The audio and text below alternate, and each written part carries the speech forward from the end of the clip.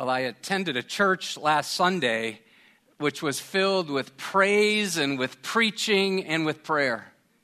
I liked it so much, I'm going to start attending there. Perhaps you've heard of it. It's called Edgewood. And because I haven't been here for a while, on Thursday, some of the people at Second Winders asked me to introduce myself. Well, I told them I used to attend Edgewood, and now I'm coming back. So, now I'm grateful to the deacons for allowing me to finish my sabbatical. And I also want to thank many of you who've been supporting our family in prayer while we continue to grieve the unexpected death of our 32-year-old nephew, Alex. Like many of you, we have experienced in a fresh way how brief and how fragile life is and how things can happen so unexpectedly in our lives and in our families. 2 years ago, we began our On Mission series from the book of Acts, and we're returning to Acts. And Lord willing, we're planning to finish by Easter. We'll pick up the pace a bit because, well, we're in the heart of the narrative portion. I'm excited to get back into the book of Acts because in the midst of our messy world, we're reminded that our primary role is to share the gospel of Jesus Christ, to make disciples who make disciples, and then to enfold believers into reproducing churches. Now, I appreciated what Pastor Chad said in our team time this week. We were discussing the benefits of getting back into our study of the book of Acts. Here's what Pastor Chad said. He said, I'm glad we're back in Acts because the context of the early church was an entirely non-Christian world.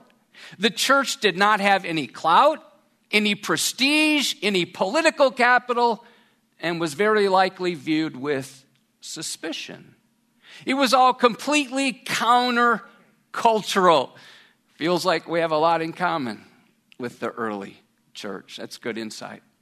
Please open your Bibles to Acts chapter 14. Many of you are in the practice of bringing your Bibles. We also have Bibles in front of you. I'd love for you to see God's Word with your own eyes, or feel free to use your mobile app. So let's get our bearings on the book of Acts. In order to do that, we're going to revisit a slide that we put up on the screen some 2 years ago.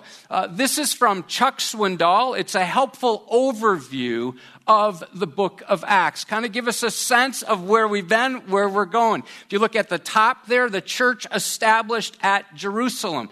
Church was born, tested, purified, strengthened. That's Acts chapters 1 through 7. You get to chapter 8, and the gospel goes out to Judea and then out to Samaria. Starts in Jerusalem, goes out like this, almost like in concentric circles. That's chapters 8 through 12. So the gospel's spreading, it's multiplying. We read of lives changing, and then the church expands to the ends of the earth, and the gospel's received by some, rejected by others. Let me point out something else. The first 12 chapters of the book of Acts, primarily the primary character is Peter. When you get to Acts chapter 13 and beyond, we read of the Apostle Paul as the primary leader. The book begins with evangelism among Jewish people. The book then ends with evangelism among non-Jewish people. We even see that evangelism starts in the city and then goes out into the nation and then cross-culturally. So little bit of background to help us see where we are. The Apostle Paul and his partner Barnabas were set apart by the Holy Spirit. They're sent out by the Antioch church for their first missionary journey. Acts chapter 13 gives the itinerary. So here's where they started. We're going to put a map up to help us get a sense of where this takes place. So let's look far right. You can see a town called Antioch, and we're going to follow the blue arrows here. So Paul and Barnabas are sent out from Antioch. They go to Seleucia, where they now sail to the island of Cyprus, have ministry there. Then they head up into a town called Perga, and then we'll trace his travels. This is his first missionary journey. So they sail 175 miles to Perga, which is modern day Turkey. Well, let's put a map of Turkey so we can see where all of this took place. Then they traveled north. They went to another city with the same name, Antioch, and that we can see up there in the green, Antioch in Pisidia. And on the Sabbath, they went to the synagogue where Jewish people worshiped. They gave a lesson from the Old Testament, and they concluded that with the life, death, and resurrection of Jesus Christ as the promised Messiah. Many people are like, we want to hear more. So they preach again the following Sabbath, but this time the Jewish leaders become jealous. They drive Paul and Barnabas out of Antioch. Acts chapter 13, verses 51 and 52, if you want to look at that. Last two verses before we get to our text tonight. But they shook off the dust from their feet against them, and they went to Iconium. And the disciples were filled with joy and with the Holy Spirit. Here's our main idea. Live on mission even when ministry is messy.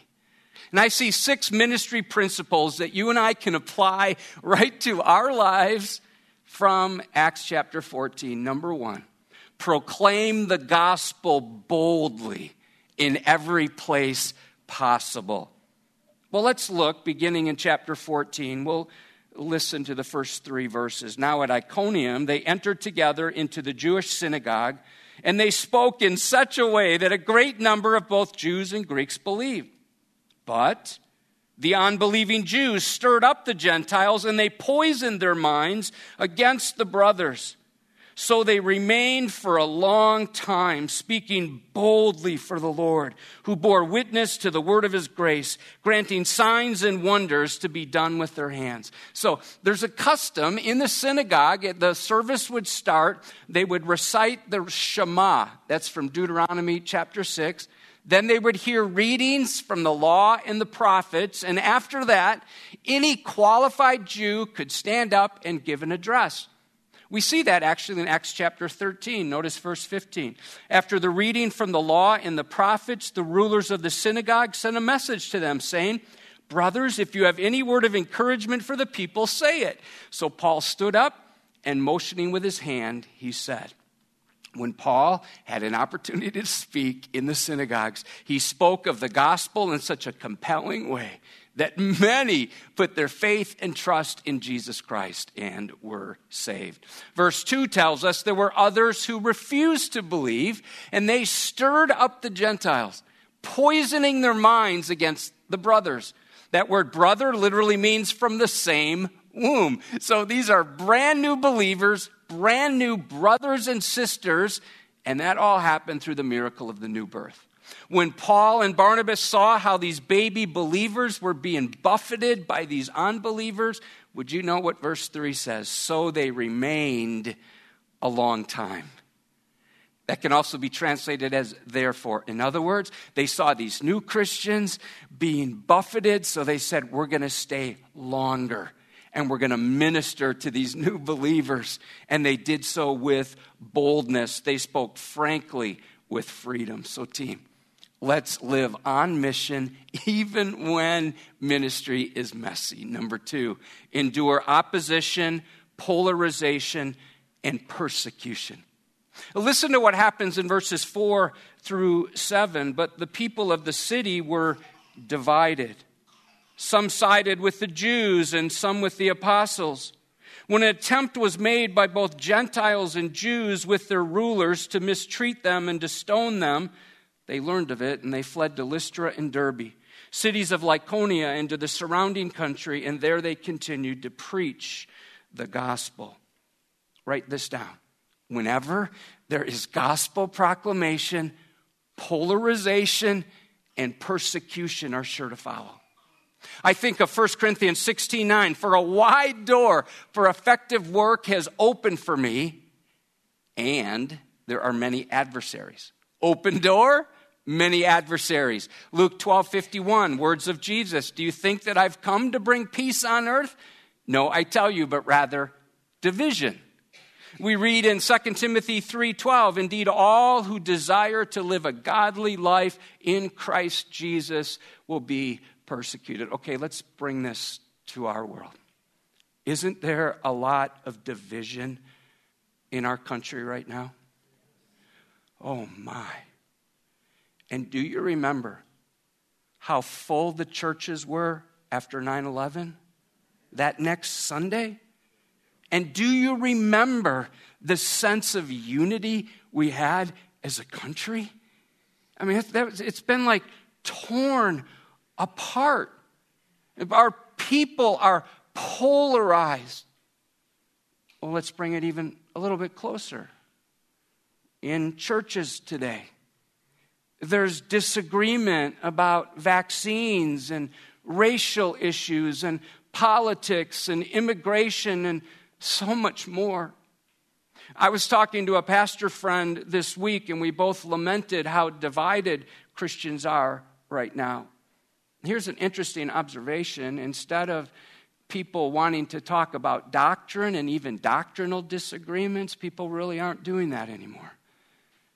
Today, people want to express their views about the virus or their views about politics. Friends, let's take the words of Jesus from Mark 3:25 to heart. And if a house is divided against itself, that house will not be able to stand. On Friday, I met with 6 gospel preaching pastors. We called it a pastor roundtable. 3 of my pastor friends are from Iowa, 3 of us from Rock Island. We gathered to hear each other's struggles and to encourage one another. One pastor referred to our time together in a text afterwards. He said, that was life-giving. We left reinvigorated to preach the word of God and to call people to repentance so he'll bring revival to our churches and revival to our communities. We've also discussed an initiative to get the gospel to every home in the Quad Cities this spring. I was reminded of Psalm 85, verse 6. Will you not revive us again so that we might rejoice in you? It's a great prayer to pray, Psalm 85, 6. Will you not revive us again that your people may rejoice in you? So when Paul and Barnabas learned their enemies were united in a plot to stone them to death, they fled to Lystra and Derbe. So let's go back to the map. They're in Iconium, Antioch, and now they go blue line, they go down to Lystra, and then on to Derbe, on to the next communities. Now, maybe you'd say, man, those guys bailed too early. Well, they were actually being obedient to the command of Christ. Matthew 10:23, when they persecute you in one town, flee to the next. You see, sometimes God calls us to stay, and we'll see this in our chapter, and other times we're to go. They continued to preach the gospel wherever they went. We saw that in Acts 8:4. Now those who were scattered went about preaching the word. Team, let's live on mission even when ministry is messy, and it's messy. Number 3, believe God to do the miraculous. Join me in verse 8. Now at Lystra there was a man sitting who could not use his feet. He was crippled from birth. He had never walked. He listened to Paul speaking, and Paul, looking intently at him and seeing that he had faith to be made well, said in a loud voice, "Stand upright on your feet." And he sprang up and began walking. Interestingly, there's no record of a synagogue in this community, so instead of going there to preach, which was his practice, Paul and Barnabas instead head to the streets where they see this crippled man who had never walked. This man locked into Paul as he was speaking, and Paul looked intently as if he was straining and stretching to look into his very soul. And somehow Paul could see that this man had faith to be made well, so he commanded him to stand upright on his feet. What an example of Romans 10:17. So faith comes from hearing, and hearing through the word of Christ. Much like the crippled men who were healed in Acts 3 and Acts 9, this guy sprang up and began walking. Incidentally, the phrase made well is rendered as saved in other passages. Brothers and sisters, do you believe that God can still do the miraculous today? Good, because he does, and we need to pray that he will continue to do the miraculous. You see, we serve a God who's a miracle-working God. I mean, think of the resurrection. So if you say, I don't really believe in miracles, well, if you're a follower of Christ, yes, you do. Let's expect him. He can do anything. Think of it this way. Whenever someone is saved by grace, a miracle has taken place. This past week, there were some events right here in our facility that really excited me. I had our Awana kickoff this past Wednesday. Over 200 people attended. Nearly 60 junior high and high school students, along with their leaders, studied God's word on Wednesday night. On Thursday, over 150 people attended second winders. And last night, right here in this room, our Celebrate Recovery, our Christ-centered recovery ministry, is averaging nearly 70 people. Friends, let's live on mission and expect God to do the miraculous even when ministry is messy. Number 4, adjust your methods according to the audience. So when Paul and Barnabas spoke in synagogues, this is fascinating. What'd they do? Well, they quoted the Old Testament. Why? Well, Jewish people were in the synagogues. They knew the Old Testament. That was their Bible. But as you read through the book of Acts, when Paul is preaching to superstitious pagans, well, he took another approach. His starting point was different, but he always finished by pointing people to faith in Christ. Well, let's see it beginning in verse 11. And when the crowd saw what Paul had done, so this man who, jumped up and started walking, the guy had never walked. Verse 11, the crowd saw what Paul had done. They lifted up their voices, saying in Lycaonian, the gods have come down to us in the likeness of men. Barnabas they called Zeus and Paul Hermes, because he was the chief speaker. And the priest of Zeus, whose temple was at the entrance to the city, brought oxen and garlands to the gates and wanted to offer sacrifice with the crowds. But when the apostles Barnabas and Paul heard of it, they tore their garments. They rushed into the crowd saying, men, why are you doing these things? We also are men of like nature with you. We bring you good news. What's the good news? That you should turn from these vain things to a living God, who made the heaven and the earth and the sea and all that is in them. In past generations, he allowed all the nations to walk in their own ways, yet he did not leave himself without witness, for he did good by giving you rains from heaven and fruitful seasons, satisfying your hearts with food and gladness.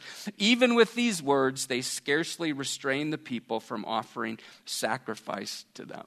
So this is crazy. These superstitious people believed that Barnabas was the Greek god Zeus, and Paul was Hermes, like his spokesman. Well, let me give you some backstory. There was a local legend that these two gods had visited their community several years earlier, but only one couple gave them any hospitality. So what the gods do? They destroyed the entire population. And because the people didn't want that to happen again, They were quick to worship Barnabas and Paul. Now, that's just a legend, but that's what the people thought. They were superstitious. So the priest of Zeus brings out oxen to be sacrificed to Paul and Barnabas. They figure out what's happening. They're horrified by it. They tear their garments, like that is like a sign of deep mourning. They rush out into the crowd. And here's what they say. Hey, we're just men. We're humans like you are. Then they challenge the people to turn from that empty way of life, idol worship, and instead turn to the living God, who's the creator of everything. When I spoke at the funeral for my nephew 1 week ago today, I preached from John chapter 11. And here's part of what I said. The so-called gods, small g, of other religions are never said to love or lament. They stand far away, far removed from human hurt. In contrast, listen to how Isaiah 53 describes Jesus. He was despised and rejected by men, a man of sorrows and acquainted with what? Grief. Hebrews 4:15 says the Savior sympathizes with our weaknesses. In John 11:36, we're told that Jesus loved those who were lamenting. Watch this. Jesus is both powerful and he's personal. He's great and he's gracious. He speaks truth and he sheds tears for you when you're grieving. He's close and he'll comfort you. Go quickly to him with your questions and give your grief to God. And when you do, his truth will give you hope when you feel hopeless, and his tears will give you help when you're hurting. You know, the one true and living God is also giving and forgiving. Aren't you glad about that? See, in the past, he permitted the nations to choose their own path. But he made sure to leave witness of himself everywhere. We read in the text, he sent rain showers to earth and satisfaction to souls.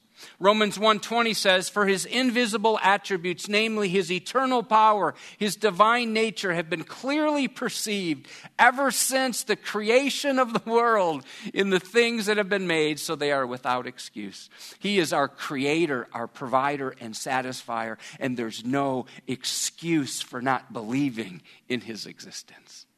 Romans 2:4 says, the kindness of God is meant to lead us to repentance. Friends, no matter how hard it is, let's get back to living on mission, even when ministry is messy and life is hard. Would you notice, number 5, that evangelism and discipleship and connecting to a church all work together? Verses 19 to 23 shows we're to seek decisions for Christ and make disciples of Christ, and then enfold new believers into an organized church. Well, let's learn together. Look at verse 19. But Jews came from Antioch and Iconium, and having persuaded the crowds, they stoned Paul, and they dragged him out of the city, supposing that he was dead. But when the disciples gathered about him, he rose up and he entered the city. And on the next day, he went on with Barnabas to Derbe. When they had preached the gospel to that city and had made many disciples, they returned to Lystra and to Iconium and to Antioch, strengthening the souls of the disciples, encouraging them to continue in the faith, and saying that through many tribulations we must enter the kingdom of God. And when they had appointed elders for them in every church with prayer and fasting, they committed them to the Lord in whom they had believed. Would you note how quickly Paul went from a hero, he thought he was a god, to a zero? 1 minute people wanted to sacrifice to him, and the next, he's almost stoned to death. Would you see that he was dragged out of the city because they thought he was dead. Later, Paul recounted this experience in 2 Corinthians 11:25. He said, 3 times I was beaten with rods, and once I was stoned. He's referring to this. Galatians 6:17 is likely a reference to the same event when Paul writes this, for I bear on my body the marks of Jesus. Now, I don't think Paul was dead. I mean, it doesn't say he died. They dragged him out thinking he was dead. But would you observe, he did get up when? When the disciples gathered around him. Oh, would you also observe, it doesn't say that they prayed, but my guess is they did. Oh, would you also observe that they're called disciples here, learners, followers, and that they gathered together. Doesn't it feel good to gather together? I mean, we're designed to be in community with other Christians. Well, after Paul is revived and refreshed, he traveled about 60 miles by foot to Derbe. Well, let's just pause there. If you just got hit in the head by a bunch of stones and people thought you were dead, you get up, would you walk 60 miles to the next city? And would you observe what they did when they got there? They preached the gospel. What else did they do? Well, look, it says they made many disciples. This is fascinating to me. The word many means adequate, sufficient, enough.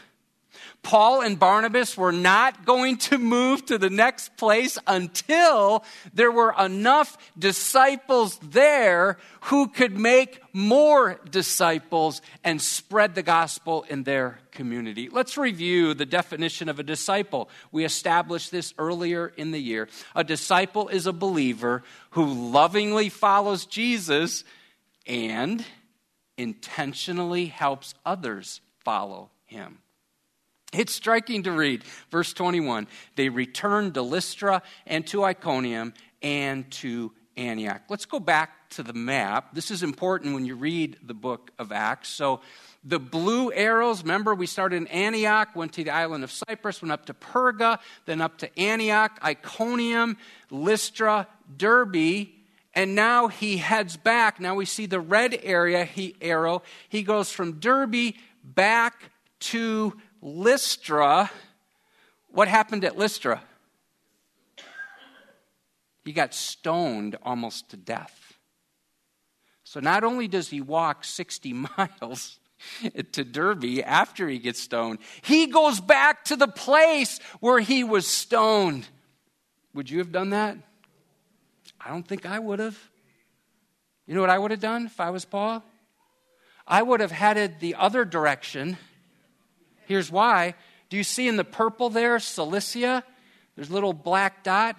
Name of a town, Tarsus. What's significant about Tarsus? It's where Paul was from. He could have said, I'm going to go home. I'm going to my hometown. I know people there. They like me there. Nobody's going to stone me there. Maybe I can go and get healed there. But he doesn't. He goes back to the place that people tried to kill him. Incidentally, on the second missionary journey, which we'll get to, Paul does. He takes the northern route. He does go to Tarsus on his second missionary journey. But instead of going back, so he could have had Tarsus and then went right back to Antioch where they were sent out from. They don't do that. What do? They retrace their steps and they go from Derbe to Lystra to Iconium to Antioch to Perga. Those are communities they had already been in to preach the gospel. Why? Why did they go back to those places? To build up the believers in their faith. You see, they left a bunch of brand new Christians in those communities, and they went back to teach them. I see from this a model that you and I can follow in our own lives. Would you note, number one, they evangelized the lost. It says in verse 21, when they had preached the gospel to that city and had made many disciples. Secondly, they established and strengthened believers. They purposefully, intentionally looked for ways to strengthen, I love this phrase, the souls of the disciples. Do you know anybody whose soul is tired? Do you know anybody who's afraid? Do you know anybody who's sick? Do you know anybody who's disconnected and they're struggling? Paul purposefully strengthened the souls of the disciples. Number three, they encouraged the brothers and sisters to be faithful. Paul said, keep going. You can do this. I know it's hard, but continue in the faith. The word encourage means to come to the side of someone to bring comfort. And the idea behind continue is to remain, stay, and persevere. Would you observe next? They equipped the disciples for impending persecution. This was their message. Verse 22, through many tribulations, we must enter the kingdom of God. The word tribulation means to crush, to press, and to squeeze. Paul didn't preach the prosperity gospel, did he?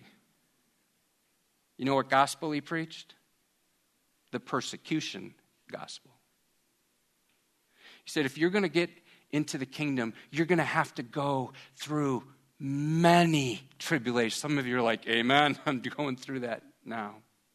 Notice next, they enfolded Christ followers into organized churches. So these brand new believers, there's no churches. Paul then appoints elders for them, spiritual leaders in every church. Spiritual leaders were assigned to watch over them. Warren Wiersbe calls the church both an organism and an organization. If an organism is not organized, it will die. And finally, they entrusted the believers to the Lord. We read, verse 23, with prayer and fasting. Man, weren't they serious? Prayer and fasting. They're committing these new believers to the Lord in which they had believed. Friends, when God's word is preached, division and persecution follow, and yet people are saved, disciples are made, churches are launched. One of my favorite verses is found in the parable of the faithful farmer who simply sowed the seed. Listen and be encouraged by what we read in Mark 4:27. This is what it says about the farmer. He sleeps and he rises night and day, and the seed sprouts and continues to grow. Here's the phrase that I love. He knows not how. Farmer sees it growing. He does what he's supposed to do. He's like, I don't know how is that happening? The same as we watch what God's doing in the souls of people as his word is planted. Jesus promised in Matthew 16:18, I will build my church, and the gates of hell shall not prevail against it. So as a result of Paul preaching to the pagans, a church is established in Lystra, where he was almost stoned to death.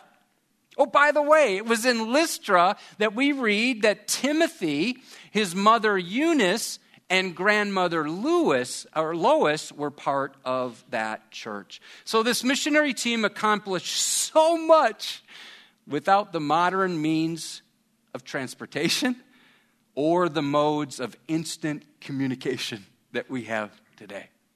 Dr. Bob Pierce was spot on. He used to say this, others have done so much with so little, while we've done so little with so much. Friends, let's live on mission even when ministry is messy. Number 6, deepen your partnership with missionaries. The book of Acts makes clear we're to either go cross-culturally or we're to send others who will go with the gospel. There's no third option. One pastor says it rather bluntly, go, send, or disobey.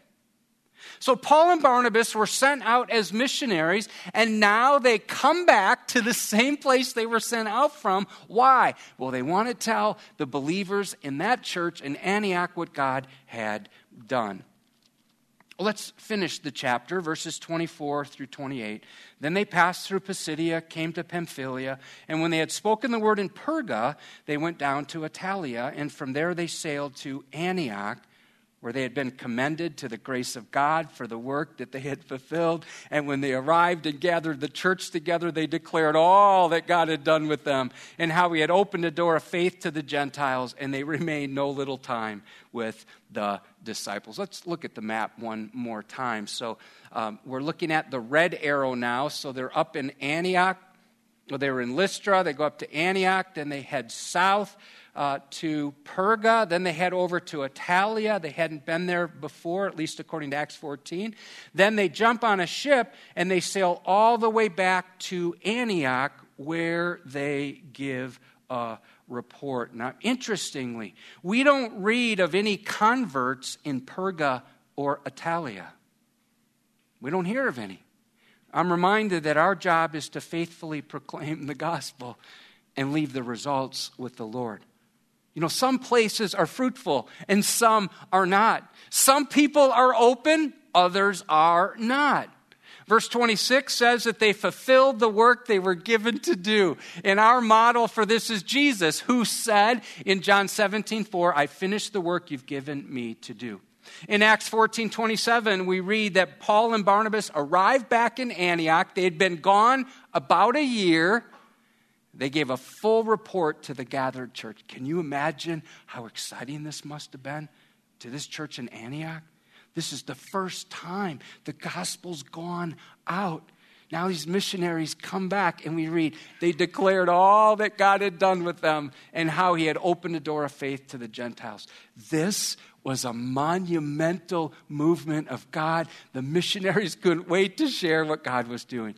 Would you observe there's no boasting in Paul or Barnabas? They give all the glory to God for what he had done. God alone opened the door of faith to the Gentiles. Now, I wrote down 5 benefits that you and I can experience when we hear from our Go Team partners. Well, first of all, it encourages our missionaries to know we're partnering with them. Secondly, it enlarges our vision for what God is doing around the world. He's a global God. Number 3, it engages us to live on mission with our neighbors and to make disciples who make disciples. Number 4, it provides an example and a motivation for others that God may be calling into cross-cultural ministry. God is doing that right now, by the way, with several Edgewood members who are in process of serving Christ cross-culturally. And maybe you will be next. Finally, it equips us to be faithful when ministry is messy. Look at verse 28. And they remained no little time with the disciples. The word remain means to rub continually by abiding with. So the more the missionaries spent time with these believers, the more the believers were encouraged in their faith, all for the glory of God. By the way, Phil and Patty Eager. Patty grew up at Edgewood. They're our Go Team partners. They minister in Mexico. They'll be here next weekend to give a report for what God has been doing in La Paz.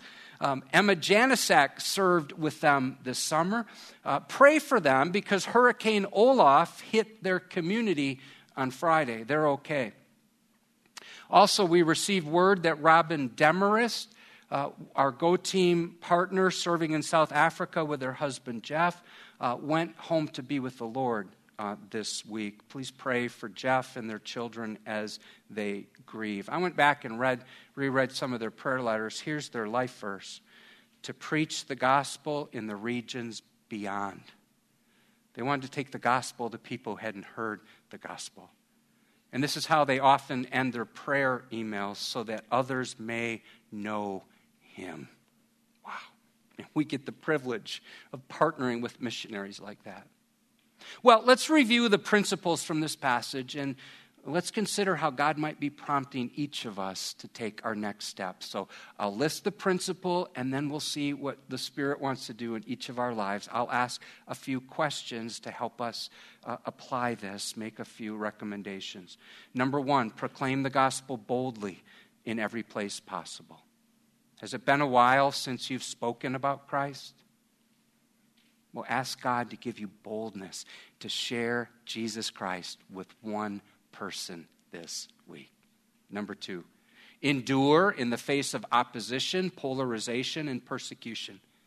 When faced with challenges to your faith, ask God to help you to remain faithful without lashing out. Number three, believe God can do the miraculous. Think of one person you know who's far from Christ, and it would take a miracle to bring them to salvation. Pray for that miracle. Pray for their salvation every day. Number four, adjust your methods according to the audience. In what specific way can you build a gospel bridge to someone in your family? How can you find a connect point with a neighbor, a coworker, or a classmate? How can you have a gospel conversation with someone who has a different world view? Well, let me say it like this. How can you have a gospel conversation with someone who has a different political view than you without arguing about politics, but looking for a way to have a gospel conversation? Or how do you have a gospel conversation with someone who thinks about COVID differently than you do? Number five, evangelism, discipleship, and connection to a church all work together. Is there someone you know? Is God tugging at you? Someone you know who needs to be discipled? Is there someone you know who needs to be plugged into church? Make a point this week to reach out to someone. Maybe as you look around, you're like, man, I've not seen so-and-so for a while. Reach out this week and encourage them. And finally, number six, deepen your partnership with missionaries. If you're not financially supporting at least one missionary or mission organization, can I encourage you to do so? I mean, we support missionaries at Edgewood. Like 12% of our budget goes to support missionaries, but would you pray about supporting someone? And many of you already are. I ran into a Christ follower this week who used to live in Afghanistan. Her parents ran a school there. And God has used her and a team of others to help rescue, get this, around 50 students and their family members. They're now in the United States in large part because of the work she and her team did. And she reminded me when I talked to her that because God has brought these unreached Muslims to our country, it's an opportunity now for the church to share the gospel with them. By the way, there are 70 different people groups in Afghanistan. 99.8% of the population Muslim. And I can't help but think God is using all the prayers of His global church to open doors for the gospel. Now, as we continue to hear about people being rescued from Afghanistan, let's remember that we have brothers and sisters in Christ who are still there. In early July, this is weeks before things went south in the country.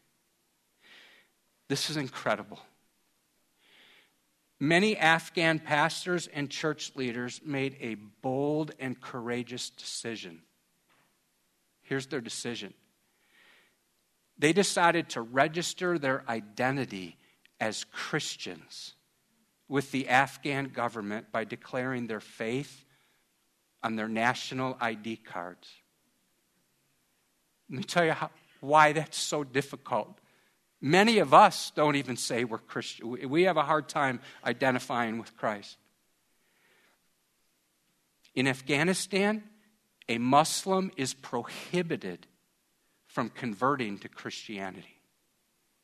And these brothers and sisters in Christ went to register themselves on their national ID as followers of Jesus Christ. According to an interview with Voice of the Martyrs, that's one of the mission agencies we support, This story was also in Christianity Today. These believers were not required to register as Christians, but they did so for the next generation. When asked why they did it, this is what they said. Listen, and I'm going to quote. What about our children and our grandchildren?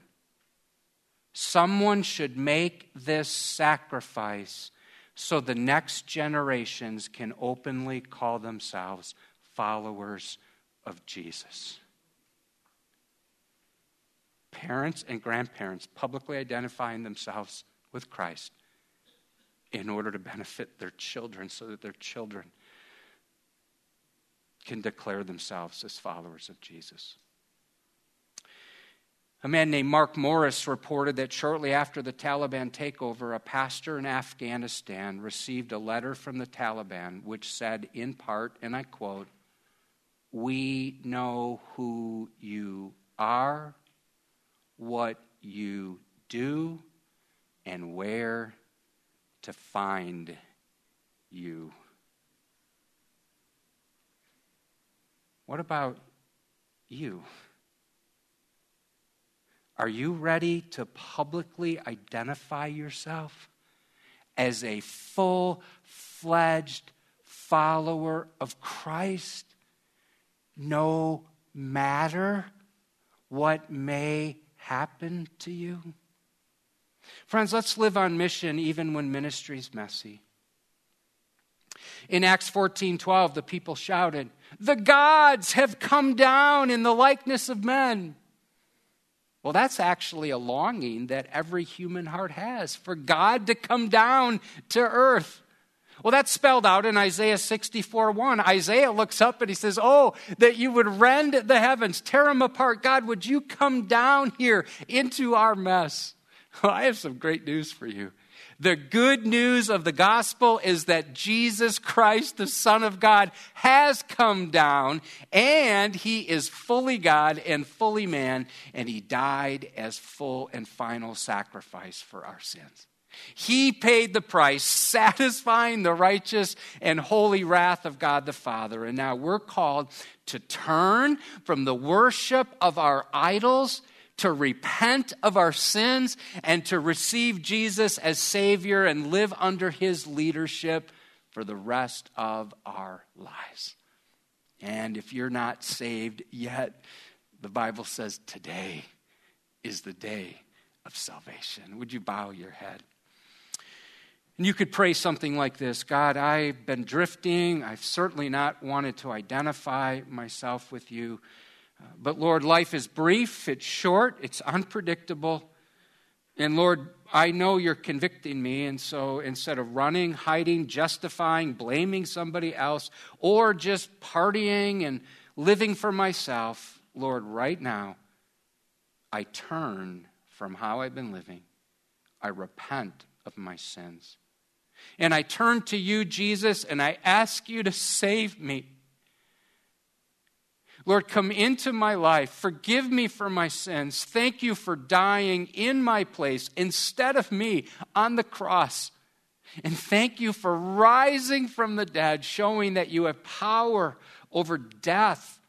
You have power over the devil. You have power over depravity. And God, I need that resurrection power in my life. And Lord, now I want to follow you faithfully. But I need you to help me to do that.